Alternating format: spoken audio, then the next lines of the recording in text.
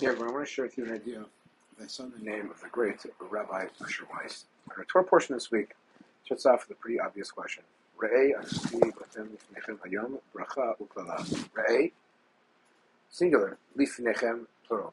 What is exactly that transition from the singular to the plural? A lot of people, a lot of commentators have tried to deal with this clearly obvious grammatical challenge.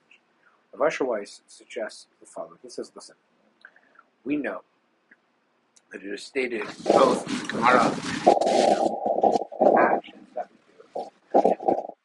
You have to look sometimes in the world as 50 what we do.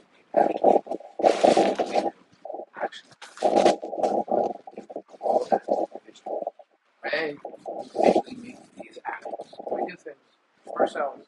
At the same time, we have to realize they're also bifnechem. They're also for the people. Things that we do impact other people. And not on this necessarily this grandiose spiritual scale, but of course on the individual scale as well.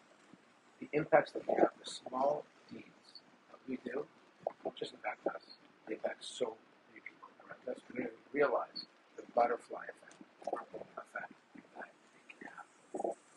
Therefore, perhaps, Moshe is trying to tell people, don't enter the land of Israel.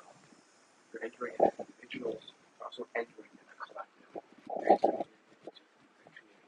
And realize the small little things that matter to you impact other people.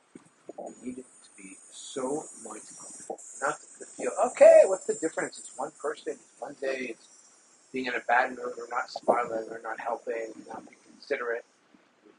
Even if you smile at other people, have it properly. Enhance and inspire others to join in as well. All those positive things will only help to enhance the lives of ourselves, our families, and everyone. Shabbat shalom. Have a beautiful Shabbos.